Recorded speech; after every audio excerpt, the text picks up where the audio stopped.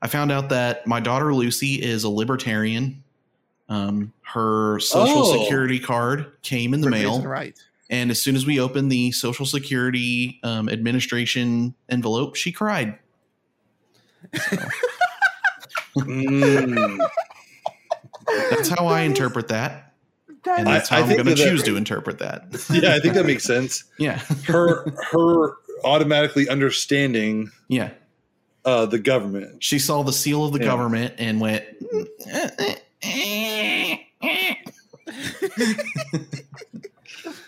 So Rose started teething this week. Which means that she's always in a bad mood. She's been very fussy. Well, I should say that it's like she's in a good mood, then it just suddenly switches, and it's like the pain begins to throbbing through her mouth of the teeth coming in. And then she's in a bad mood, and so. Well, Bob, we don't really know any advice to give you. We'll have to chew on that. Was it more than she can do? That's fun. That'll be interesting. Yeah, we have we don't have children, but is Rain teething yet? Rain teethed at one point. Rain is actually 11 years old or something. She's going to be 12 in September, and that's really sad. But no, so she was teething at one point and bit my hand. And Jessica and me decided we would bite her back on her paw. Not hard, but just enough to teach her that it hurts. And so the first time I did it, she pulled her paw back in total fear and shock and never bit again. She will bite my hand if it's under a blanket, but if it's a raw hand, she soft mouths me because she's like, dang, I love that joke from Family Guy where he says they're in prison and he says he's gonna stab Peter, and then he comes back and they've been released and he's like, oh, I'm gonna stab you all. Oh, you're not here. And then he takes the knife and he stabs himself in the stomach. He goes, ow, that really hurts. Is that what I've been doing to people? I've been doing. Man, I belong here. I love that. I'm Zach. I'm Colin. And I'm Bob. And welcome to the Houseplants Podcast. That was said it at the same speed that I usually do and trusted that it'll match up. Oh, yeah. yeah, mine's not going to match up with you guys. I'm sorry. That's okay. That was a mess on my part. So we are here to talk about music, media, and the mission of Jesus, and much, much more. Very nice. So, so this will be fun. I think Zach is a little bit laggy. I am just a little bit behind you guys, aren't I? Just slightly, it's okay. I think. It's what okay. does Tim and Eric say? Just a little bit behind the 8 ball, aren't you? We'll fix it in post. That's right. Hopefully. Okay. Am I still here, guys? All right. So, you're still here. Okay, you are a valued member and are relevant, and you are great. You are a loyal friend and true. Yes, and your remote audio has not dropped off of this episode. Okay. All right. So, let's just briefly sum up. We're doing another song speak this week, and I was very happy to be able to do one because we like the opportunity to talk about music, being that we're so musical. Absolutely. But I like it because Zach is kind of the proponent pusher of the music episodes. And I weirdly am more a theological person, in terms of what ideas I have. So it's funny because I love doing music, but I never think of musical episodes. So I appreciated Zach for coming up with another good idea. Yeah, it's interesting, isn't it? Yes, it's interesting. But, okay, so before we get started talking about our 3 songs that we picked, let's do a little worship. Yeah, buddy.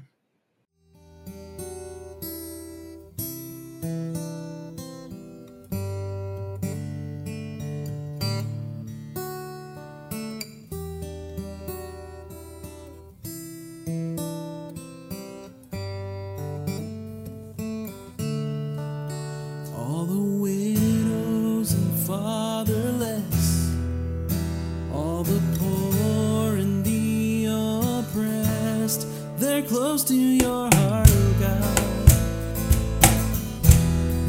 teach us to take up their cause. Humbly here I stood, but you've shown me what is good, to love mercy and act just. It's what the Lord requires of us.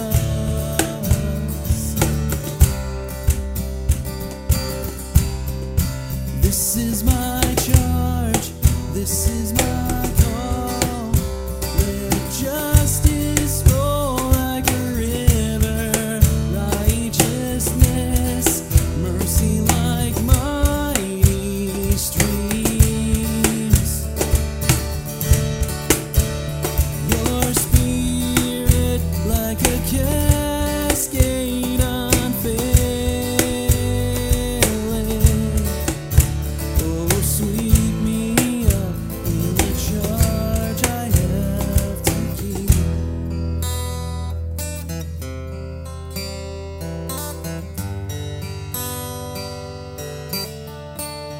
And all the branches sway in the wind and in the rain.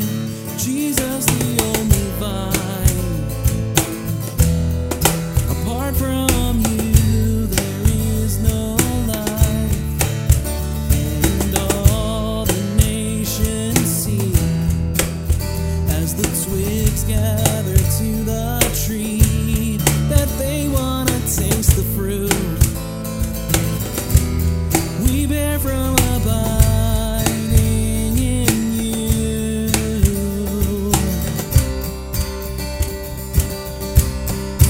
This is my charge, this is my call. Let justice roll like a river, righteousness, mercy like mighty streams. Your spirit like a cascade unfailing.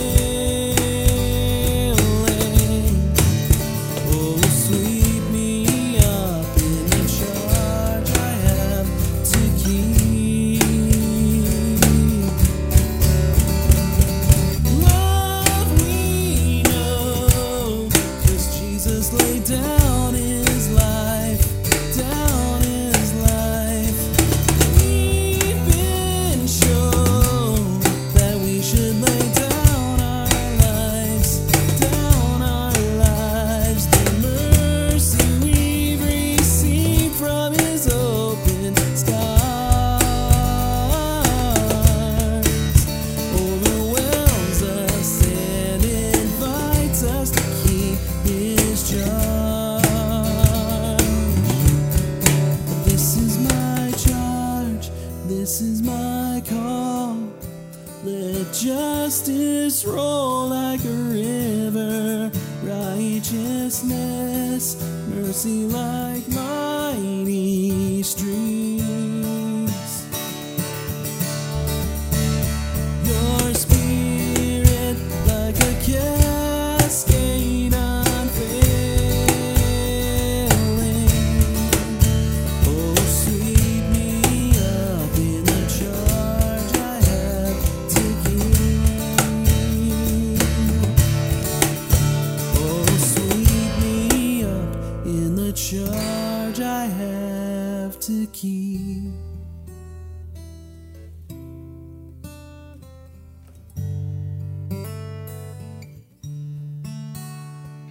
God, thank you for another opportunity to come together for the podcast and to glorify you. We pray that what we speak about tonight will be, again, glorifying, but also good and for your use, for your community who's listening. And we pray that that would be another thing this can be used for, but also that your word and your presence can be spread throughout the world. And it's in your name we pray. Amen. Amen. Amen.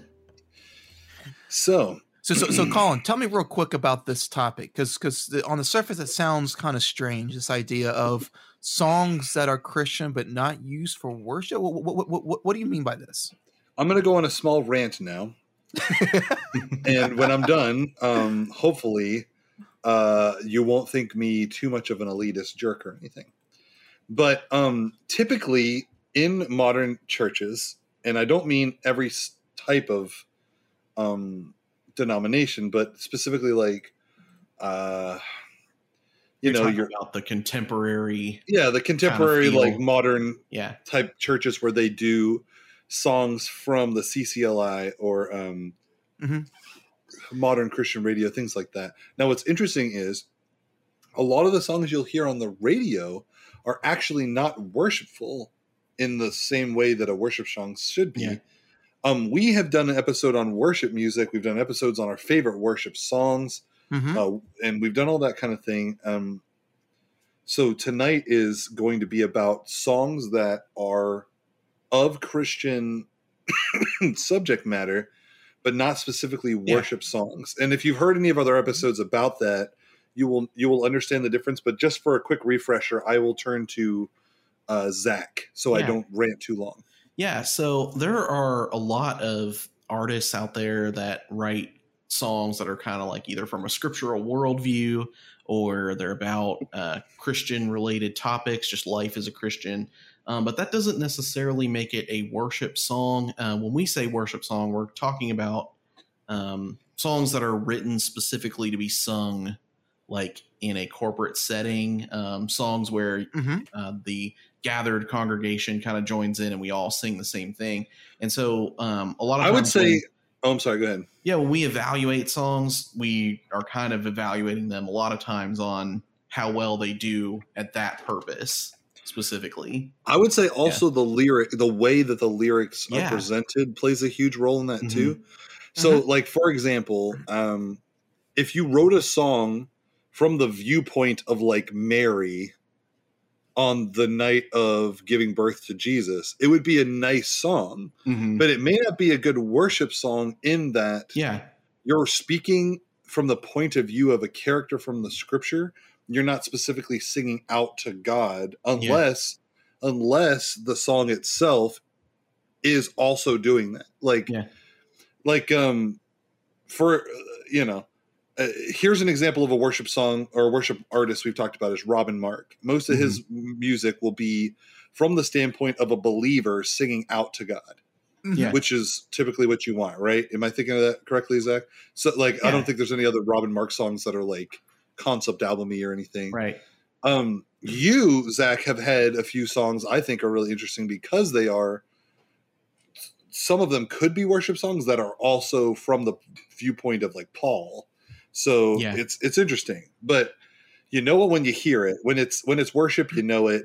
But that's the problem. The problem is sometimes people are just like, that's a catchy song, let's do it. So check out, I'm going to read you some lyrics real fast, and you can maybe guess what song it's from. And I'm going to have you guys tell me if you think this is intended for congregational singing together. Okay, here we go. Okay. I saw a man with a tat on his big fat belly. It wiggled around like marmalade jelly. It took me a while to catch what it said because I had to match the rhythm of his belly with my head. Jesus saves is what it raved in a typical tattoo green. He stood on a box in the middle of a city and he claimed he had a dream. So is this classic? Are these worship lyrics? This is by the Gaithers, right? Oh, he had that tattoo on his bed. Oh man. Oh man. So while that song is for those who are unfamiliar with those lyrics, that is Jesus Freak by DC Talk. It's Jesus Freak. DC Talk. Yes. Classic. From the mid-90s. Absolute 1995. Classic.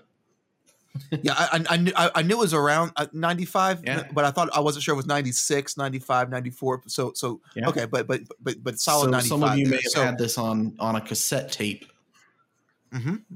I had it, I believe, on both cassette and CD. Very nice. So yes, it's from DC Talk's Jesus Freak album, incredible album. Yeah. So what's interesting is save for a few lines here or there. The opposite is true of Sunseed's Jesus is a Friend of Mine. But the style of the song is very hard for congregations to do. Easy to come. But yeah, but like the words "Jesus is a friend of mine" could be sung by a believer together in a congregation. Oh, sure. And then the lyrics like "He taught me how to live." Yeah. I am a friend of God. He calls me friend, right? Right. Yeah. Like the first verse is "He taught me how to live my life as it should be. He taught me how to turn my cheek when people laugh at me. I have had friends before, and I can tell you that he's one that will never leave you flat." Now, it's stylistic for sure, but I have heard much more stylistic or even slang terms in regular hymns and a hymnal before than that. Mm-hmm. So like if this lyrically was restructured into like a standard meter, like 6/8, I almost wonder if this could have been like a hymn lyrically. So that's what I'm saying. I think that you have to have both the music and the lyrics in a certain format, I think. And I think there's a lot of merit to that. That makes a lot of sense on the surface. That's what makes it strong or weak as a worship song congregationally. So what we're talking about today are songs that are written from a Christian perspective, I guess. And these are songs that we like, that we want to talk about, because I think that there's a purpose for this kind of music as well. Our friend Jonathan Powers calls it devotional music sometimes. Yeah, so it has its purpose. It's not necessarily for congregational worship, but it can still be worshipful. It can still uplift God, and it can still teach you something. So that's what we're going to talk about today. Sure. So like, yeah, just really quick, 3 examples of what we're talking about. Theology, of course, you know, if it didn't have at least some scriptural theology, it may not be good. But then what is it specifically touching on? And then language is in like how well or beautifully it is written, and musically how well or beautifully it is put together musically. So those are like, we did that before for other songs, so we're just going to do that for this. Cool. So my song is Rise Up by Skillet, and this is from their 2019 Victorious album. And so although it might seem on the surface that it's probably pretty straightforward, that most worship congregations aren't going to necessarily be singing Skillet on Sunday morning, I don't know. A lot of people should be. Well, yeah, I think some of their songs really could actually be corporate worshipful. I really do. This one I definitely don't think could be necessarily. And kind of here's and we'll kind of get into that a little bit. Cool. So let's talk about some of the lyrics with this. So lyrically speaking, this song is all about it's very, as is common for most, but not all, but most Skillet songs. It's very in your face, very it's very much kind of speaks to more like a power ballad. Which is once again kind of common for a lot of Skillet songs, but it definitely focuses heavily on this idea of standing up and fighting for what's right. Some of the lyrics even talks about how slap in the face, you put me away, I'll stay in the game, I'll finish the race, giving my all, my heart and my soul, you can't control. And then it says, love's going to be my battle cry, so hear me. And then it goes into the lyrics of rise up, just like a fighter. You know, we will rise again. Rise up, rise up. We got the fire, burning to the end. So this whole idea of just fighting for what's right. And I guess that also bleeds a little bit into the theology as well. This is definitely a theology of fighting for what's right, using love as our main tool, as our focus, but still fighting for what needs to happen. And so, once again, not necessarily something you're going to be. It's definitely, although theologically sound, I do feel like it's definitely most lyrics are definitely theologically sound. This whole idea of running the race and fighting for what's right, fighting for justice, which is definitely a topic within the Bible itself. It's also not necessarily something so worshipful or giving. The emphasis is definitely not upwardly. if that makes sense. You're definitely not focusing on God. You're focusing on the fight that's in front of you and pushing forward. It's definitely a song about encouragement, but definitely not, but not focused necessarily on God or the cross or the Holy Spirit or how God is moving through us as much as it is. We have this calling. We've got to live it out. So, it kind of reminds me of Raise a Hallelujah, where they sing My Weapon is a Melody, and that song isn't really a good worship song either, so it makes sense. Yeah, in I'm a lot of ways, yeah. I'm teasing, though. We did determine that it isn't that great of a worship song because it doesn't really mention Jesus in Raise a Hallelujah. We determined, Honestly, we discovered this based on our own logic, so I don't know if it's a definitive, but yeah. I think this one actually might be a little more substantial than Raise a Hallelujah as I'm looking at it. No, it is. There's at least, I definitely at least feel like this one has more focus than that. But I don't want to turn this into a bashing of Raise a Hallelujah. We've done plenty of bashing of that song. That John Cooper is really awesome. The lead singer and guy who wrote most of the songs for Skillet. Oh, for Skillet? Yeah, so he has a podcast that I've been listening to a lot called Cooper Stuff. And I kind of had started to get a little bit of like kind of his personality, and like I would definitely they say you're not supposed to Enneagram other people, but I'd guess maybe he's like a 1 because he's very much like a reformer of things, and he's kind of seeking like, you know, the truth and like what's right in certain issues. And I can kind of see that here in this, like the desire to like fight for the truth. Yes. And I mean, and there's even talk about, you know, this idea of no fear, of no fear, no death tonight. I'm feeling so alive. This whole idea that, you know, that it doesn't matter what troubles come through us. It doesn't matter what I'm threatened with. You know, I'm going to fight for that. Yeah, as you point out, for what's right there. It's definitely a song that kind of, from the lyrics, what I'm looking at, it seems like it's definitely a song that embodies the idea of like not compromising for I guess what the world kind of throws at you. The idea that you're never going to bow to the hate, and you're going to rise up and. Yeah, I know it's nondescript, so this could apply to anything. But yeah, no, in the context of being a Christian in the midst of people who don't like Christians, it seems like a very appropriate way to explain that. Hey, Bob. So it definitely is on this idea of pushing for action. Yes, Zach. Do you have like a favorite lyric in the song? Do I have a favorite lyric? A favorite lyric would probably... Probably within that first verse. I guess it's technically, it's kind of a pre-chorus ish type to it. Where it mentions, slap in the face, you put me away. I'll stay in the game. I'll finish the race.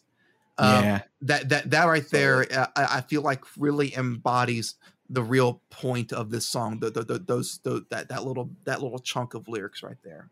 Yeah. And as well as I also enjoy that mainly because of how it musically lines up. And what I mean by that is that, as I mentioned before, this is very a power ballad, but at the same time, it has a lot of this offbeat feel, and so which is really neat. And then you mix this with this particular stanza, and this entire stanza is really done in kind of a triplet, musically speaking. That's literally. For those who are who are unfamiliar with it, that these are literally the notes and the way they come in within the measure. They are literally called triplet notes. And all right. And so it's just the way that it flows. And the way that it all just blends together. Mix that with the message of that particular chunk of lyrics. For me. This is just fun. This song is just plain fun. Nice. It's definitely awesome. A song that I'll pull up if I'm looking for some energy, if I need to get pumped up, get energized or something. This is definitely on that short list of songs that I'll sometimes pull up. Very solid. But from a worship perspective, not definitely not on that short list if I'm looking for something that's much more worshipful in nature. So once again, I mean, we could all just sort of jam to this in Yes. worship setting. Yes, it's definitely a jam song. So, but is it necessarily something that we as corporately could lift up to God? I struggle with that. I struggle with that a little bit. Cool. Well, musically, I mean, unless you're part of the newest modern hardcore like metal scene church, I'm not sure that you could ever really worship to this. I would love to hear the worship acoustic slowed down version of this song, Rise Up. That'd be fun to see. It would be featuring Flyleaf. Yeah. So the thing is that slowing this down, I feel like really messes with the lyrics a little bit. So I'm not sure that would even work. I mean, and what I mean by that is just, I mean, this is very much the pace of the song matches the lyrics so well. I don't think that you could actually divide the two away from one another and it work. It's also a sing and response. It's almost like a psalter, but like really fast because the male vocalist will sing and then the female vocalist will like that is true. That is true. Yeah. And so it's interesting. Like if you I'm not kidding. Like if you slowed it down to like a 3/4, because it almost seems like you're right. Like they're doing triplets, like 6/8, but like really fast. So it ends up taking kind of like a do do do do do do do do. So it's interesting. What I'm saying is like, you're right. Musically, you'd be hard pressed to find a church that could worship to this, but they could listen to it and enjoy it. Yeah. Oh no. It is definitely a fun song. It's definitely one that'll get people energized. But yeah, it just isn't as upwardly focused as what I would hope to find in most worship sets. So, very awesome. But that is my pick. And that I like it. Rise Up by Skillet, a song that I Very love, cool. but not one that I necessarily worship to, so to speak. What's fun is that each of us sort of played into each one of our picks sort of played into our stereotypical pick, which is a little bit of our taste. Yes, that is true. Yeah. Those of you know me know that I enjoy, I love The Rock. Zach picks, well, we'll get into it, and then my we'll get into that. Mm-hmm. Yeah. So there you go. Awesome. Very cool. Zach, do you want to go next, or do you want me to go next? I can go next. Okay, sure. Okay, so my pick was a song by Five Iron Frenzy. I do appreciate a lot of their writing. And so if I was going to pick something where I was going to talk about lyrics and musicality and all that together, it would be probably like between them or like maybe something by Jars of Clay, in terms of stuff that's just not technically worship. Although I think, a lot of the songs that we're picking are worshipful in their own right. Like they express something about God. They're not necessarily meant for congregational singing. And so I think most of Five Iron's music is like this. I don't think I've ever pulled out anything of theirs in a worship service, although I could be wrong about that. But this one is called On Distant Shores. And I'll kind of give you a little bit of a story about me in this song. I've always kind of equated it with like being involved in like missions and going to Haiti and stuff. But actually, if you read like all the lyrics all the way through, it's not really just about that. It's kind of about like our personal brokenness and how God kind of meets us there and then like calls us to join him in the mission of Jesus. But I kind of took this chorus, which says, if mercy falls upon the broken and the poor, dear Father, I will see you there on distant shores.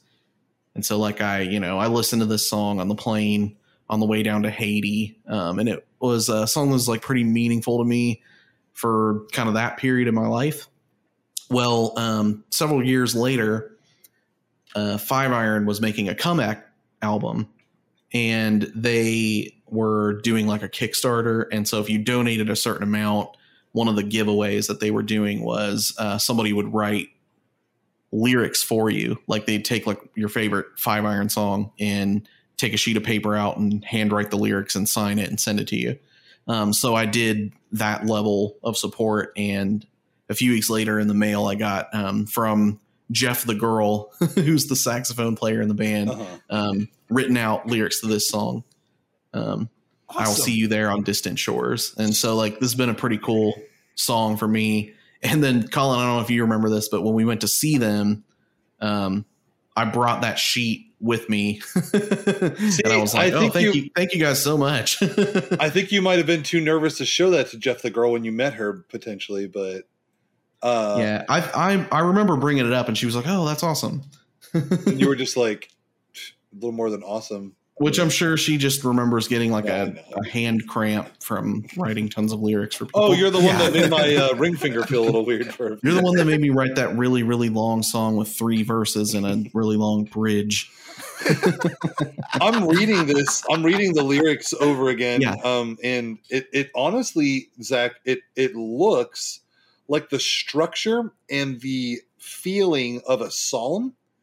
Yeah. Because if you think of a lament psalm, most of them start with the things that they're like dealing with. So like Psalm 88, and then some of the other ones, they always start with like, oh, I'm dealing with all of this stuff and I'm feeling like I'm broken and I feel like I have no more strength and all of this. And he writes this in his first stuff.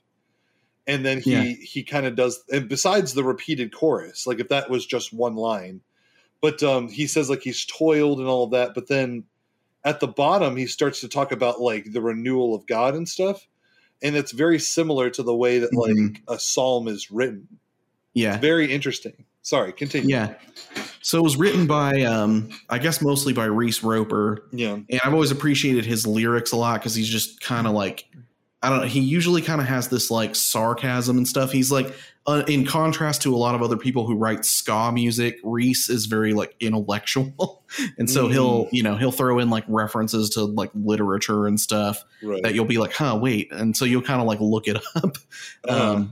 But this one kind of shows like the depth of kind of his understanding of like the gospel and how much we need God. And it's like when he says, if mercy falls upon the broken and the poor, he's talking about how Jesus says he's here, for the brokenhearted. He's here for the people that have a broken spirit. And then it's, dear Father, I will see you there on distant shore. So it's like, even though I'm broken, I'm joining God in this. Right. And the verses are really kind of like you were talking about, Colin, the lament kind of theme. And so it talks about being scarred. It says, I've been scarred so deep by life and cold despair, and brittle bones were broken far beyond repair. I've leveled lies so deep the truth may never find, and inside my faithless heart I stole things never mine. So it's just kind of like the depth of like the guilt and like how much we're a mess. And yet God kind of has this promise here, like he's going to take us to these distant shores. He's going to use us to like reach the broken. Would you say that is your favorite line in this song? I'm not really sure. My favorite line, if I were to pick one, might be somewhere in the really long bridge, because there's just a bunch of really cool imagery. Like it says, hang on. Okay, so when it gets to the bridge, there's this long kind of repetitive motion to it. And it kind of tells the story of like how the speaker in the song was so headstrong and so proud and like thought he was doing the right thing and was so strong, but then realized that he wasn't, and how God kind of humbled him. And so like there's this one line that says, night came and I broke my stride. I swallowed hard but never cried. When grace was easy to forget, I denounced the hypocrites, casting first stones, killing my own. You would unscale my blind eyes, and I stood battered but more wise, fighting to accelerate, shaking free from crippling weight. With resilience unsurpassed, I clawed my way to you at last, and on my knees, I wept at your feet. I finally believed that you still loved me. And then at the very end, it goes into kind of like this almost like worship chorus thing. And it's actually from another song of theirs called Every New Day. So they took an ending from a different song and they like tagged it on here, but it like flows right into it. And so it just says, healing hands of God, have mercy on our unclean souls once again. Jesus Christ, light of the world, burning bright within our hearts forever.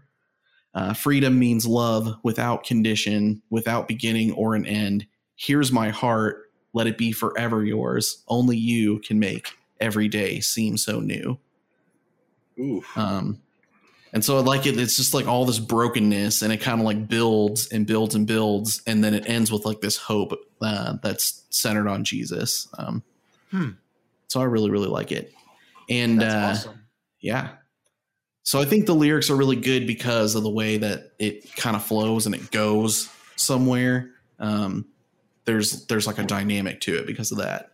It doesn't just stay in that one place. It kind of leads you to the hopeful part at the end. Mm-hmm. Yeah, no, sorry guys, my throat. It sounds beautiful. The lyrics sound really beautiful. Mm-hmm.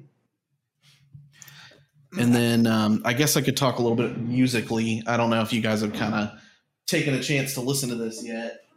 I almost kind of want to play like a little bit of it. I think this will be fair use if I just do like the chorus real quick. But Okay. It's kind of got this thing. I don't know if Colin could explain it better.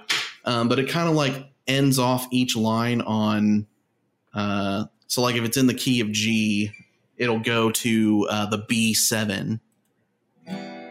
So you'd hear it. It kind of goes like, if mercy falls upon the broken and the poor, Yeah. dear Father, I will see you there on distant shore.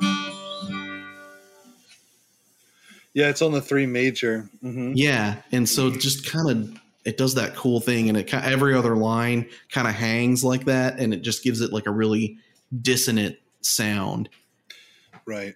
And so it's almost like a ballad in that way. Jessica came to the rescue and brought me water. Oh, good. Thanks, Jessica.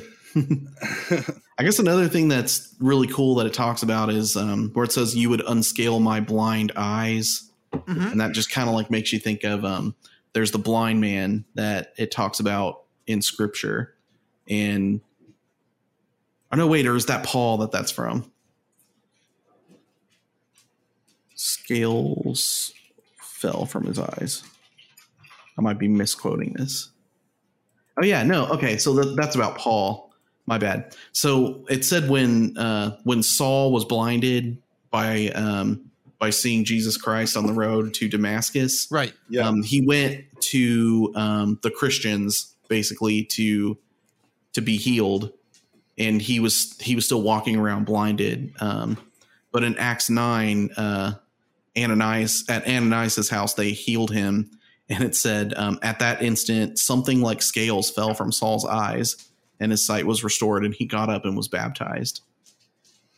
And so that's like a really cool way to kind of talk about how you were blinded at one time, and God caused you to finally be able to see scales falling off of your eyes. Oh, Like, yeah. you would unscale my blind eyes, and I stood battered, but more wise.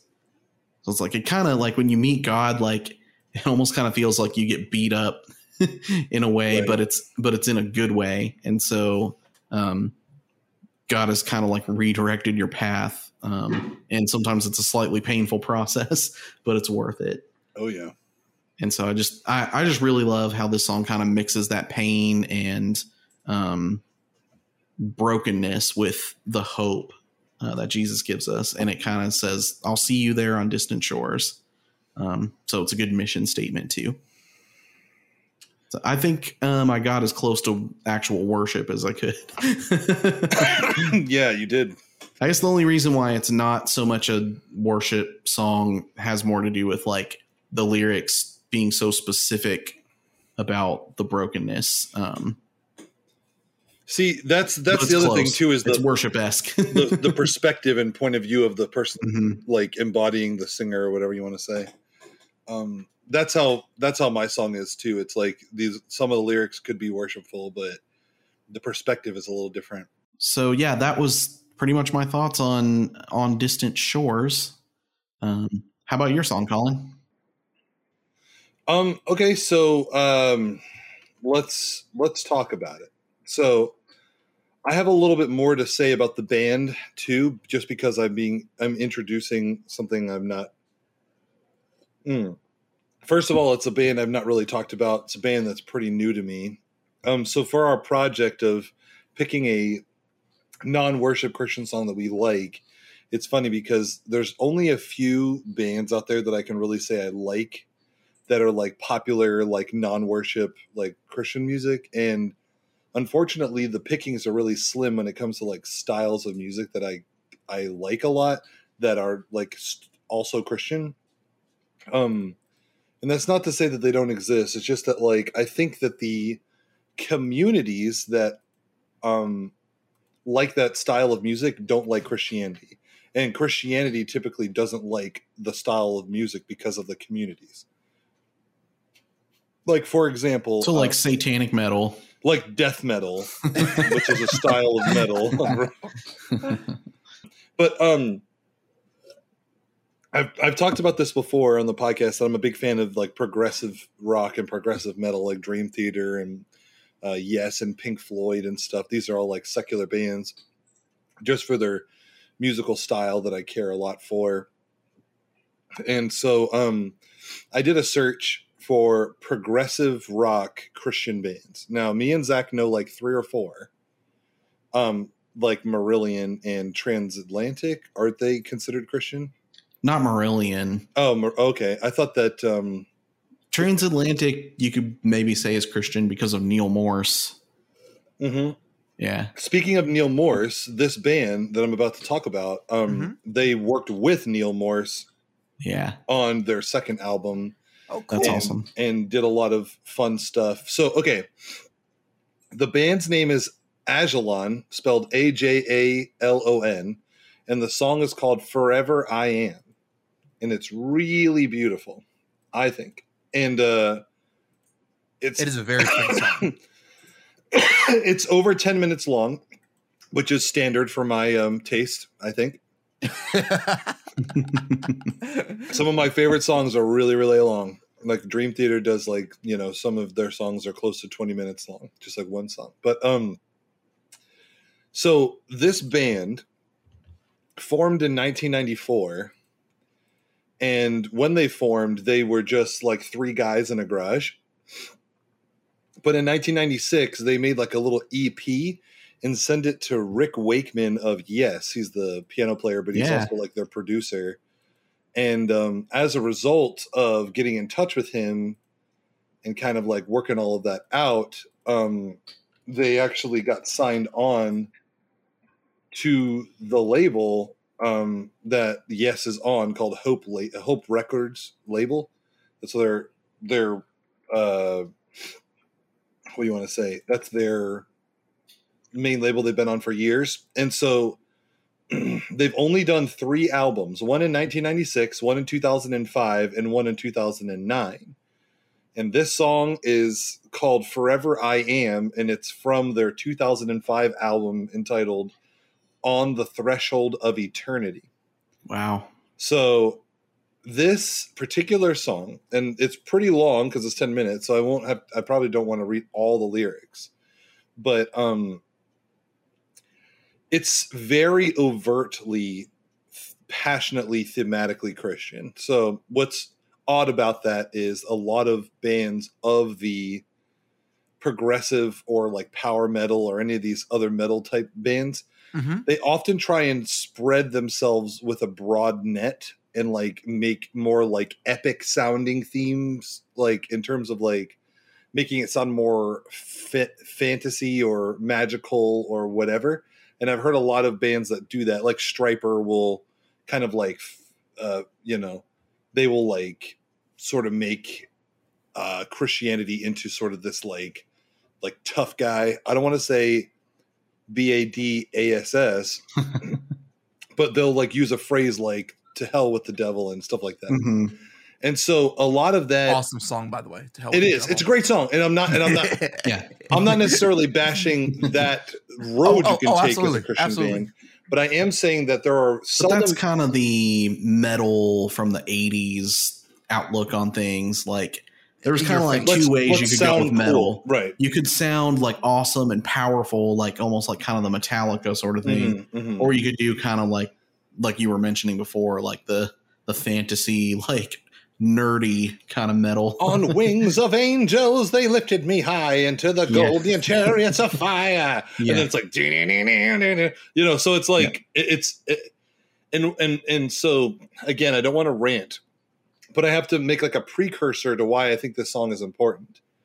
And so what I'm talking about is two different communities that never mix. So you have the kind of progressive rock and metal community of the 80s, 90s, and 2000s who would have heard the music style of this band and thought to themselves, oh, we like prog, but we hate that they are so overtly Christian. Now, what's interesting about that is I have seen these like reviews of albums and things like that about this band, and most of them are like, you know, the who's who of, you know, reviewers or whoever they think they are, like Pitchfork. I don't know, but like just people that are like reviewers who will say things like this. For example, so in reviewing their last album from 2009, this is from a random review, and I won't tell you the name. Although this most recent effort of theirs, thankfully, is mostly free of preaching lyrics, they do have some stories to tell. So a lot of these people from these communities were like, thank goodness their last album isn't pushing Christianity as hard. Yeah. And so their third album, now I've looked at some of the lyrics. I still think they're talking about God. They're just not saying the word God and Jesus and things like that their which is to me a little sad. But their first and their second album are very passionately and openly Christian. Now,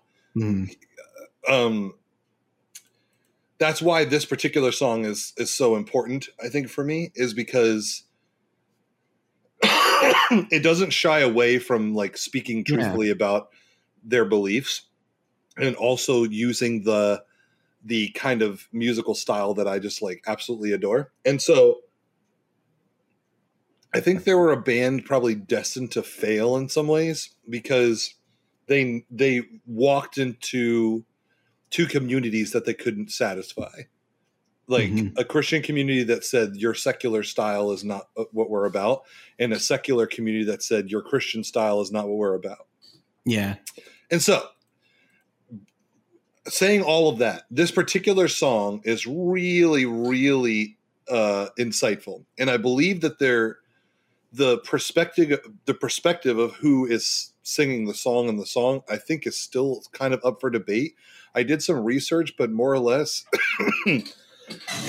it sounds like either a very famous prophet, it sounds like maybe Jesus himself, or it sounds like it's speaking through the perspective of any believer who like fully embraces God and Christ.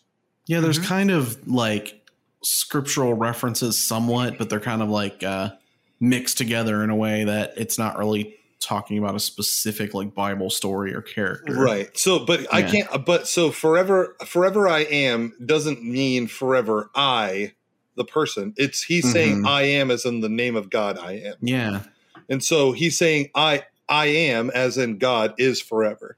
And it's so like this line, it says, but for those who do believe, so he's saying some choose to believe and some don't, but for those who do, they are like children once lost, now found.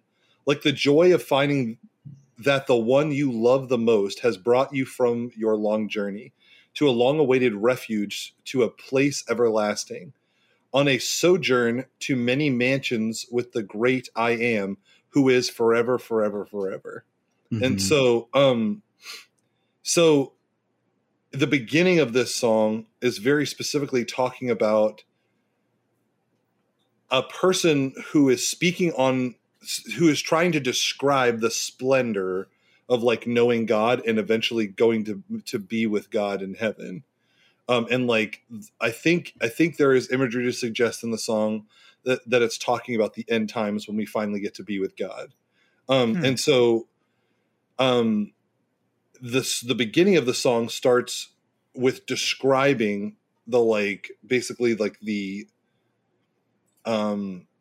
wholeness of God, like the greatness of him and the beauty and just like the ferocity of the experience of being with God. And so then it describes like the basic status of like what it would mean to be with God in heaven. Yeah. By saying, here is a place where fears cannot dwell and wonders never end. And on the throne, the Father, Son, and Spirit in his his glory preside. And what I think is interesting is that it's Trinitarian, the song is. So it's like checking all of the awesome lyrical boxes. So, and he says, on the throne, Father, Son, and Spirit in his glory preside. So he is speaking both Trinitarianly and saying that there are one, which is fun. And so that'll go right along with the Athanasius episode. Yes.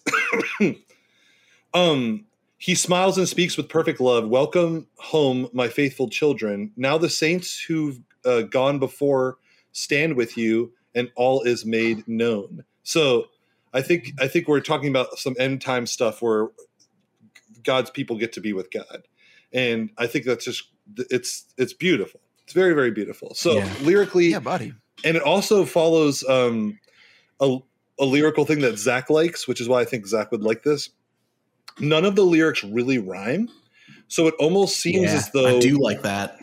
And it's saying in such a almost like a madrigal format where it's like kind of just the phrases are just kind of like saying in a interesting way, and there's no real meter or rhyme to it. Now, even though that's true, it's so well put together, like it's supposed to be that meter, so it's fine. Me being a stickler for like trying to keep things in meter, I thought it was I couldn't find any issues. So, and at the end, the last line, which I think is great, says, so it's saying forever I am, like God is forever. Mm-hmm. It says, so it's he's kind of, again, I think he's kind of speaking in terms of describing like he's describing the splendor and like just like the grandiose, like awesome, like experience of like finally being with God. And it says like, welcome children, my good and faithful servants. Welcome children, come into my home. Forever I am, forever I am. And then at the end he says, who am I? But your true and faithful servant, Lord. You are my Father. Today I have become your son. And so I think it's either a duality of meeting with God or a duality of like accepting Christ and like being sanctified. But either way, it's a great song. It's a beautiful song. So lyrically to me and theologically, it's just right there. Like it's right in the sweet spot. Like I love it. Nice. But musically, this has so much going on for it progressive rock wise. Like it's like there's even certain chords the acoustic guitar plays that I like love to play. Like Zach, I don't know if you heard in the beginning that one chord. I was listening to that intro and I'm like, this is like something Colin would play on the acoustic. Oh yeah. I was like, oh, I know that chord. That's a good chord. Yeah. So what kind of song, like how could a song like this work in worship? Well, it really can't, because it's, for one, it's 10 minutes long. For two, the lyrics aren't unified and simplified enough to be like sung worshipfully. I don't think they're more of a beautiful, like kind of descriptory, like way of describing like the awesomeness of, experiencing God in his splendor and kind of like getting to meet with him. And now that is a subject for which you could sing a worship song, I think, but just the way that it's presented, I think, is hard to worship. Mm-hmm. And also because of the nature of progressive rock music in general, you're using difficult time signatures. You're using a lot of, it's hard to follow range. if you're going to like sing and like fully participate. Yeah, that's exactly right. And so this would make a great song to do. I would think this would make a great song to do almost as like this whole song being 10 minutes long. So maybe it's even like performed in a way that has some kind of interpretive, like, front show or something. Like I could definitely hear this song being sang in like a musical at the Sight and Sound Theater in Branson, Missouri or something. So like it to me, it speaks to that kind of thing, like kind of like the sweeping musical journey of kind of experiencing that as opposed to worshiping. But again, as we've discussed, it's kind of that in itself can be a worship experience in that you are like kind of reflecting on the music and like meeting with God in a different way. So I guess it really depends, but yeah, this song touched me a lot when I heard it, and it's been on my mind to talk to you guys about it. And so, beyond that, let me see. I covered everything: the theology, the language, the musicality. It's just an amazing song. The one little caveat I have on the end, which I think is kind of sad, is that their first two albums, the 96 one and the 2005 one, used the same sort of like fervent faith that they had in their lyrics, but the newest album kind of takes a step back. And in an interview that I saw, I thought that he had said something really interesting, and I don't want to get political. I'm just going to read what he wrote word for word. So he asked, like, your lyrics are pretty openly Christians, this is the interviewer, and thereby pretty offensive to us Europeans who regard Christianity as purely a private matter. And so here's his response. This is the one of the main members, Randy George. He said, one thing you have to respect is that other religions don't have a problem with who they are in their beliefs. You don't see a Muslim nation slowly getting rid of their Muslim identities. I think it's too bad that some in the U.S. have abandoned their spiritual heritage. We, however, stick to what we believe, but we also feel the time has come to dispel the stereotypes that most people reject in the Christian faith. Few truly ever see or understand what Christianity is all about, but everyone sees the stereotypes which completely misrepresent what it is. Sadly, the Christian church is one of the organizations that has done the most damage to itself. I know that you have a somewhat different culture in Europe, but people are basically in need of the same thing wherever you go. Everyone wants to feel loved and everyone wants to feel important to someone. We try and focus on what is common to all men. If a few get offended in the process, that's their own personal issue. Yeah. So I guess what I like about this song and this album is that they don't shy away from the fact that they have like a really strong faith. Maybe I'll cut some of that out in the editing process, but basically, long story short, they weren't afraid to profess their faith. Yeah. And I think that's really good, because what we see now, and I guess this could kind of like wrap up the thought on like what Christian music even is, because it's hard to define it. We define things in terms of whether it's worship music or not, but there's this whole other category of like Christian music that actually never really existed until fairly recently. Like you'd have like, Elvis would make like a gospel record, but there weren't like artists that were like, I'm a Christian artist, until like, I don't know what, like the 70s, 80s. It really picked up in the 90s. The 90s was like the golden age of Christian rock, I guess. I don't know. In some ways it was. No, I would disagree with that in a lot of regards. But by the same token, I do see what you're saying is that you really start seeing those. It was the gold rush, Bob. Those definitions really becoming more pronounced. Yeah, and it's so you run the risk of like having these silos where it's like, okay, Absolutely. You got the Christian market is over here, and they just listen to K-Love and buy their music from Lifeway and stuff. I think it's refreshing when you have somebody who's kind of making music and they're just saying, let's make some good records, but we'll be overt about our faith too. And not everybody does that with a high degree of success. I mean, we all remember like Creed, but Creed sold a lot of records. I don't know if their message was like super like picked up by a lot of people. Yeah. But my point is like, I think it's cool when people can traverse both of those worlds. I think it's important because that's the mission there, is to go find the people who aren't believers and preach to them. So I'll finish with my favorite line from the song. Yes.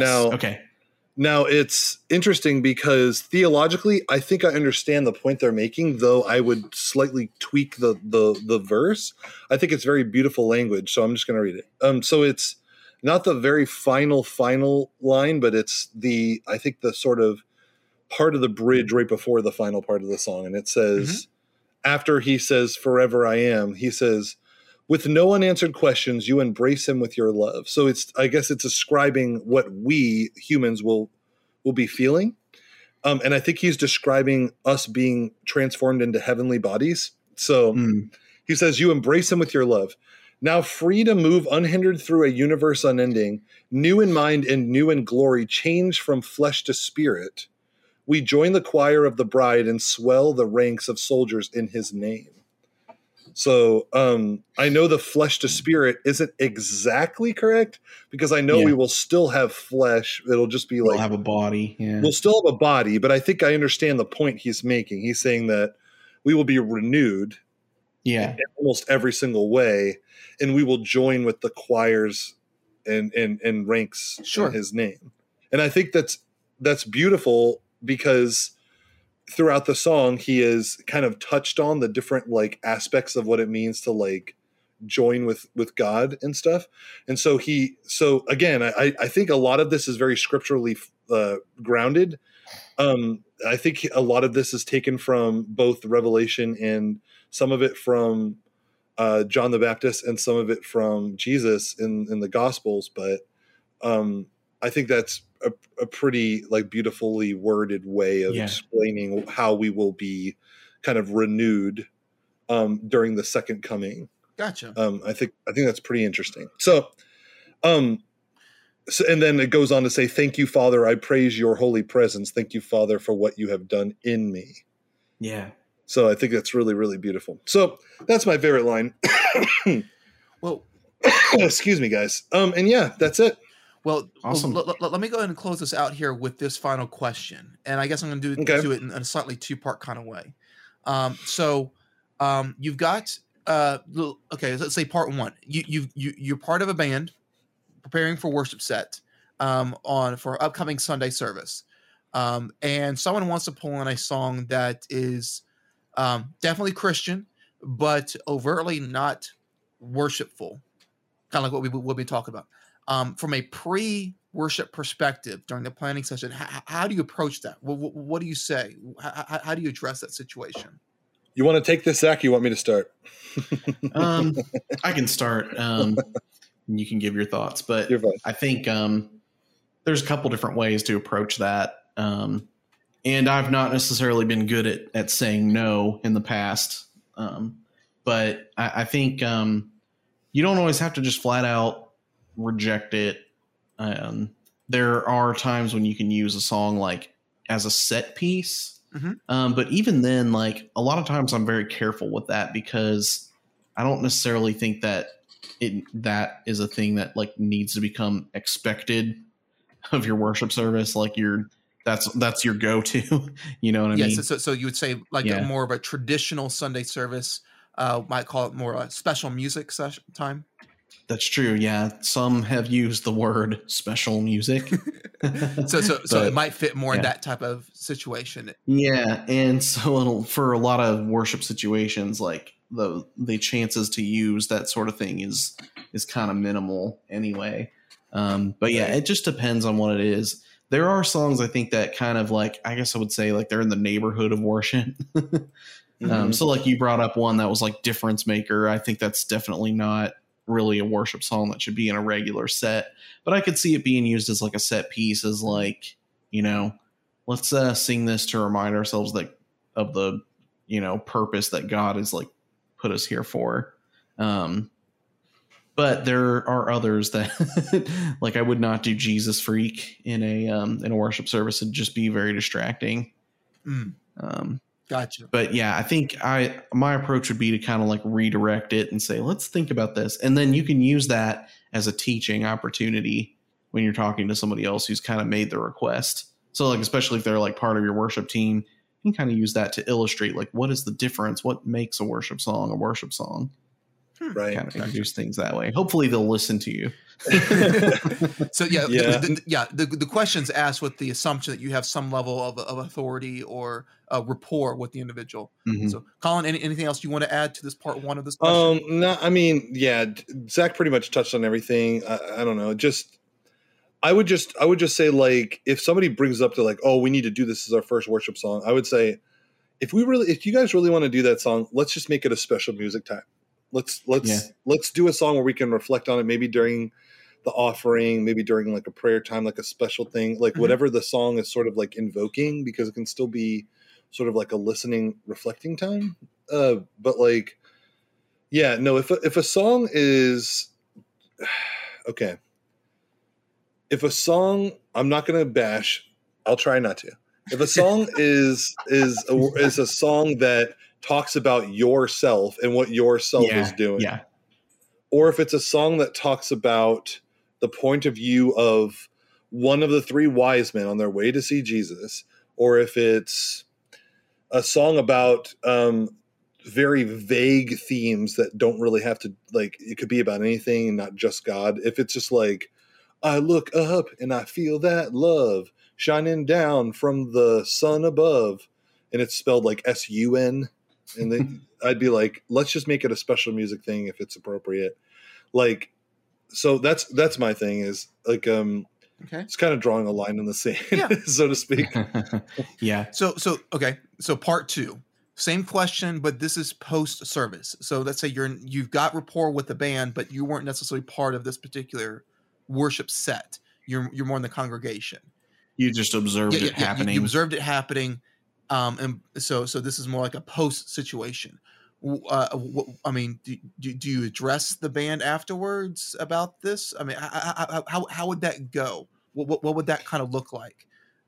See, now we're getting into something that's we should have an episode about. Once again, this assumes that you've got rapport with them. There's a certain level of authority. You're not just a random person just complaining about worship set.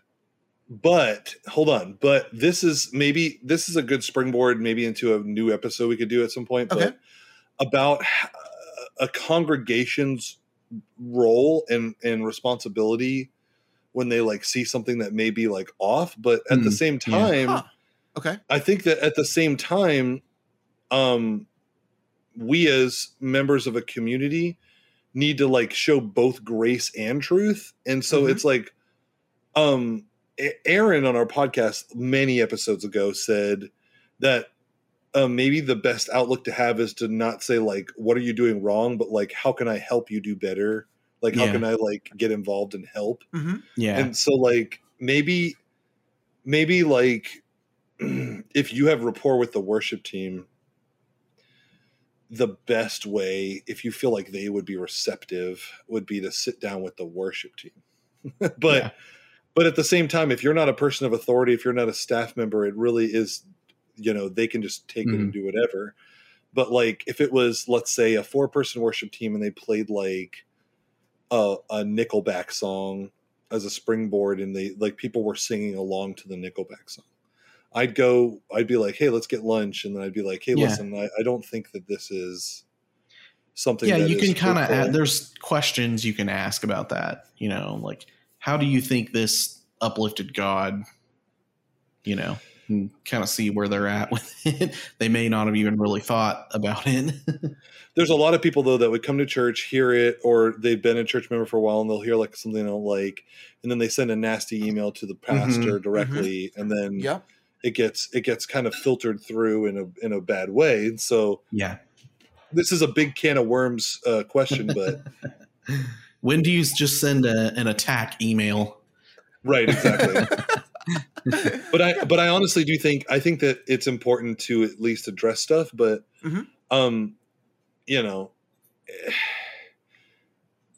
there's really like only three things you can do if you're a congregation member and you see something like that's going on that's like not good. You can either A, address it to a staff member, B, like pray about it and like see if it happens on its own, like change happens on its own, or C, you can like leave. Mm-hmm. So all of those have their different flavors, I suppose. I hear you. That's my answer. What do you got, Zach? Yeah, I mean, that's pretty much it. It really just depends on your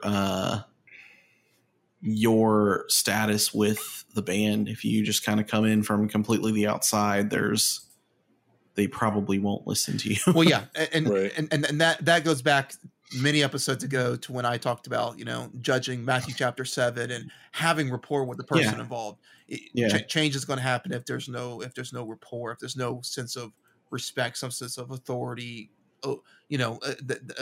some level of trust among the two individuals having a discussion.